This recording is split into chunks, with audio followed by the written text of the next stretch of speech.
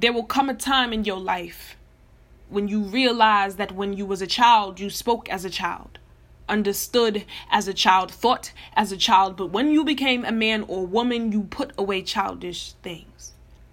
What will it take to win?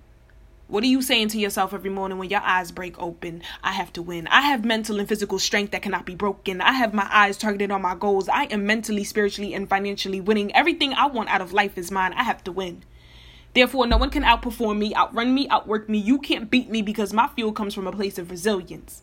I fought to be the person who I am today. I got on the battle line for the warrior I am today. I love me. I love my growth no matter how uncomfortable it is. I welcome growing pains to measure my progress. This is not the end, but the beginning. I am only getting warmed up. Nothing and no one can stop me from winning except myself. I am free from any bondage or limitations that try to strap me down or hold me back. I have to win.